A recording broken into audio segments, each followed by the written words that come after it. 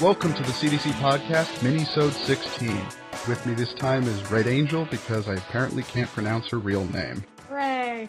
In case you don't know, what we're doing here is we want to highlight some games that we feel aren't getting the critical attention they deserve for whatever reason that may be. The hope is that one of you intrepid listeners will sort that out by playing the game and writing about it and bringing the attention that we feel they deserve. The games mentioned here will range from itch.io art games to prestige-level indie games right on up through AAA games that fell through the cracks. There's a whole lot out there, so let's start. Miss Angel, you're first. All right. Today I would like to talk about a very lovely game called Milkmaid of the Milky Way. It's a classic point-and-click adventure style game where you are this milkmaid in 1920s Norway who's lost her mother and her father and is trying to run this milk farm by herself. The game is told in a rhyming limerick style, sort of. So whenever you click on something, she usually rhymes what she says. Think how Child of Light did it a little, but a lot less fairy tale-esque and a lot more just as a matter of fact language. And the game starts out with you having to go find your milk, the milk pail, because it mysteriously disappeared. So you go and you find it, and then strange things start happening. And that's where the game really picks up. And it is such an obscure game that there is only 121 reviews of it on Steam, and it's been out since January of this year. Such is the fate of indie games. Right now, as of me talking about it, it is $2.99 on Steam because of the October sale, but normally it's $5.99, so it won't break your wallet. And the music and the gameplay, if you really like point-and-click adventure games, and you like a kind of a strange style of storytelling with the pixel art and the music that sounds really calming, but also has a bit of a strange hint to it because there's some alien action going on. Because it is Milkmaid of the Milky Way. So some strange things start happening with a meteorite falling and all your stuff going missing. But it's such a well-crafted game that if you really like just this point-and-click adventure style or pixel art or just anything that reminds you of just exploring a new world that you might not know anything about, I'd highly recommend this. It's such a wonderful treat to see something that seems so small in scale suddenly expand into this wonderful, blooming narrative about this girl who might have to sell her farm and has to deal with the fact that the world around her is changing, and maybe she doesn't belong on this world anymore. So when you say and weirdness happens, are we like talking Lynchian, psychedelia? We're talking... At first, it's the pail going missing and your tools going missing, and then it starts to progress and say, oh, there's this giant meteorite rock. I'll take this part and I'll try to light a fire later. And then it goes from that to, why are these lights outside my house in the middle of the night? And her exploring and finding, it starts to get X-Files-esque, spooky alien stuff. And you establishing that maybe she's not alone, and maybe, I don't want to say it's not psychedelic, it's more of a progressing mystery into a different type of world than what she's used to. Okay, I just clicked on the link you sent me. It says like, oh, this is a very clean style of art. Yeah. I'm trying to think what this reminds me of. It's very Swiss Alps. Yeah. It's because it takes place in 1920s Norway. And seeing an alien craft in the fjord in 1920s Norway isn't exactly normal. What else? Is it just like the weirdness and the mystery that attracts you to it, or is there like something else in there? I have a weakness for games that take place in the mundane world and then progress into something different. I'm a big alien person. I love when games go, everything's normal, aliens now. It's like, oh. But I really like the idea of this mundane life she's living, because I am all about a character that's just living this normal existence and their lives progressing, and you learn about their lives through their journals or through their thoughts. And then something happens that creates this narrative of them becoming something more than they ever thought that they would. Not like a chosen one narrative, because it's more of a, I just so happened to stumble across this narrative, and maybe I can become better as a person, or go and do something greater. Any narrative, any game that starts you off as a normal person, but not giving you like lasers or anything, but just has some weird happenstance, just works for me, generally, as a person. So her just being a milkmaid and having this normal life and it progressing into something else is just fascinating. And how they tell the story is just, I love it. I love it so much. So on the scale of Telltale to Cat Mustache, how adventure gamey is this? Okay. Not Cat Mustache levels and not Telltale levels. It's in this weird spot because there's puzzles. They're not super some of them are really obvious, some of them aren't. But it's more of a integrated into the environment kind of puzzle, and oh look, there's a rock on the ground, pick the rock up. But then sometimes it's, oh, I have a spoon, what do I do with the spoon? I stir the thing, but I don't have a crank for my butter churner.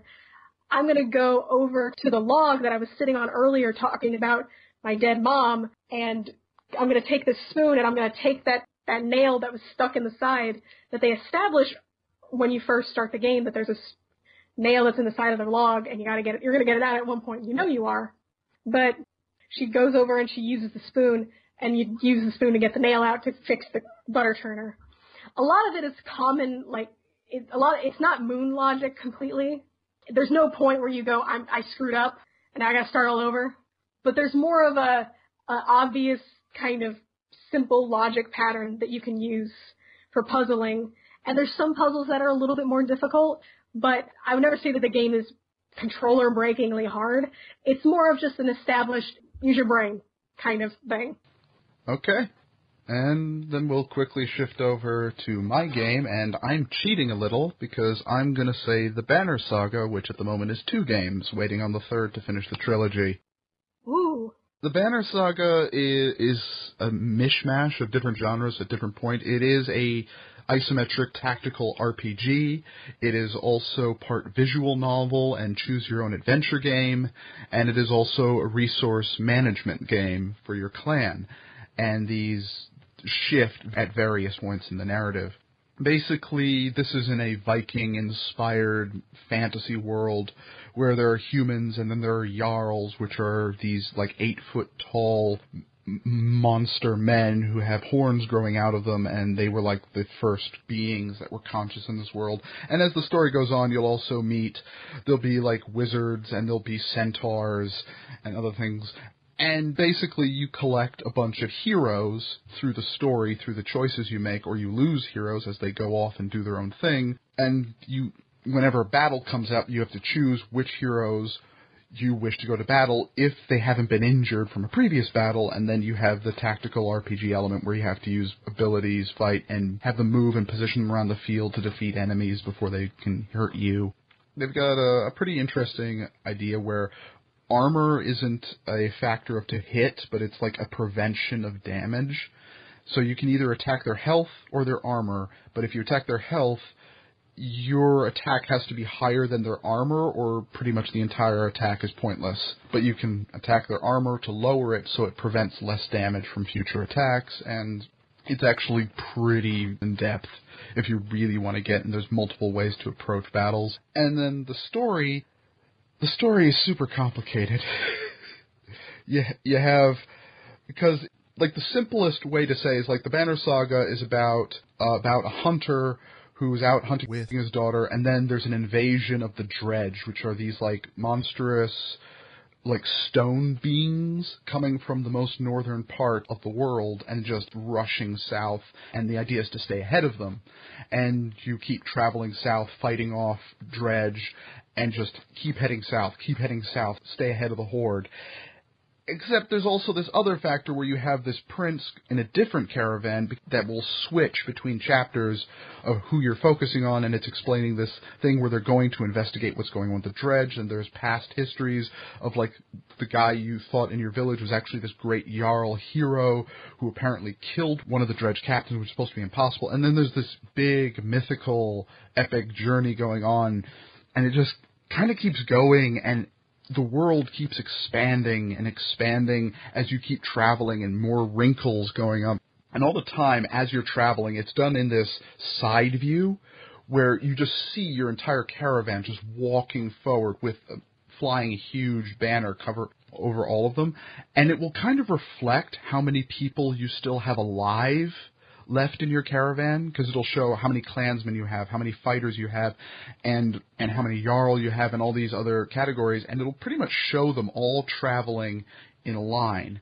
And every day that goes by, you lose a certain amount of food, and you either have to keep foraging or you have to buy food, which you do with renown, which is something I'm trying to explain, like, every factor of it, but it's this really complicated thing, but the story is the main reason that I really love it, because, like, all the factors work, but the story is this long, epic thing about basically the death of the world, because the dredge, while they're personified as an enemy, they're also kind of just a force of nature. They don't speak. They have, like, a society, or, like, you can sort of determine things about them. There are mothers, there are children, there are warriors, there are different varieties, but they all just come in waves, and that's how they're basically described. They just come in waves from the frozen north, just coming down south. And as the saga comes on, you realize, it's revealed, there is something that is, like, ending the world. This is, like, an apocalyptic story. And there are, of course, allusions to, like, a metaphor for climate change and the like within all that. I always choose, like, super complicated games, or, like, in-depth games or long games to explain for this. I always feel like I never do them justice, because there's just so much stuff in them. Well, you explained it pretty well for anyone who's listening. I was trying to be kind of vague with mine because I want people to go play it, but honestly, you explaining it would actually helps people get a better idea of what they're getting into with Banner Saga. Have you played it? I have, actually. I actually got the indie box for it. You know, the indie box thing where you get the physical copy of the indie game with the thing? I thought you were going to say something else after that. No, I got the indie box for it, and I've started playing it semi-recently, but I got distracted with other games just because I have game ADHD. But I was really enjoying how the battle system worked, and the renown thing, I went, yeah, I know, I almost spent all my renown on food at one point on accident. I had to restart. I'm not real good at it. I was actually doing okay, and then I got upset because one of my characters died, and I just went, I'm going to take a break for a while. Although it is kind of random, like, how people can die, because sometimes, like, they fixed this in the second one, but in the first one, like, you could die in a story moment that seemed rather random. Yeah, and it's really annoying. And some characters, if they die in battle, they're dead for good. Some people, they're just on the bench for a couple of days as they heal up their injuries, so... And they don't really... It was the only thing that I didn't like. They didn't really establish who is able to die in battle just because, and who's going to die in a story moment. And I was a little... I wasn't turned off by it, but I was going, I guess that's how it works. As far as I can tell, this is kind of like... I don't know if it's their first effort, but it was for... If it's this developer's first effort, but it's like this development team's first game, that I know. And the second one, I think... Like, we have, like, a lot of stories about combat, or a lot of games about combat, and I said when I was, like, hyping this game up on my end-of-the-year list when it came out, I thought this was, like, the first game that I could call, like, a war story. Like, all the others are just combat stories or battle stories. This is a war story, because it just seems to encompass the totality of all the devastation, because you're playing for half the game as refugees. Yes, they fight off like, the dredge, but they're running away. They've fled their homes. And in the second one, it becomes very clear they're refugees when they have to enter camps and enter places they're not welcome from other humans. I think because complexity is a hard thing to convey in media, that length benefits it. But most RPGs, when they just do length, it's just more stuff. It's more, you have to go here and get the thing, and then you have to give that thing to this guy, and he'll give you a thing, which will then go help you get the doodad, which will get you the hammer, which will break the rock, which will get you the magic feather, which you can tickle the gnome to take his hat. But here, it's like, it doesn't feel like it's repeating. Even the battles are all set up and have different wrinkles. Some of them have their own story moments where, like, okay, we've almost beat them, and then, like, the big bad, like he's the Dredge version of Achilles, will walk out forward, and suddenly, oh, this battle's dynamic has changed entirely. Yeah. And it's interesting, though. It's a very interesting title, and from what little I've played, I think it's a really good piece of media. Well, those were our suggestions. That is Milkmaid of the Milky Way and the Banner Saga 1 and 2. Yes, I cheated. Yep. This has been a production of Critical Distance. If you like the podcast, please rate and review us on iTunes. Give me feedback, give me suggestions, give me criticism. I would love to hear it. And if you like the work and all the other work we do at Critical Distance, you can support us on Patreon at patreon.com/critdistance. We'd especially like to thank our Patreons Ashkan D, Brendan V, David K, Joe O, Nathan G, Ted D, and Theen A.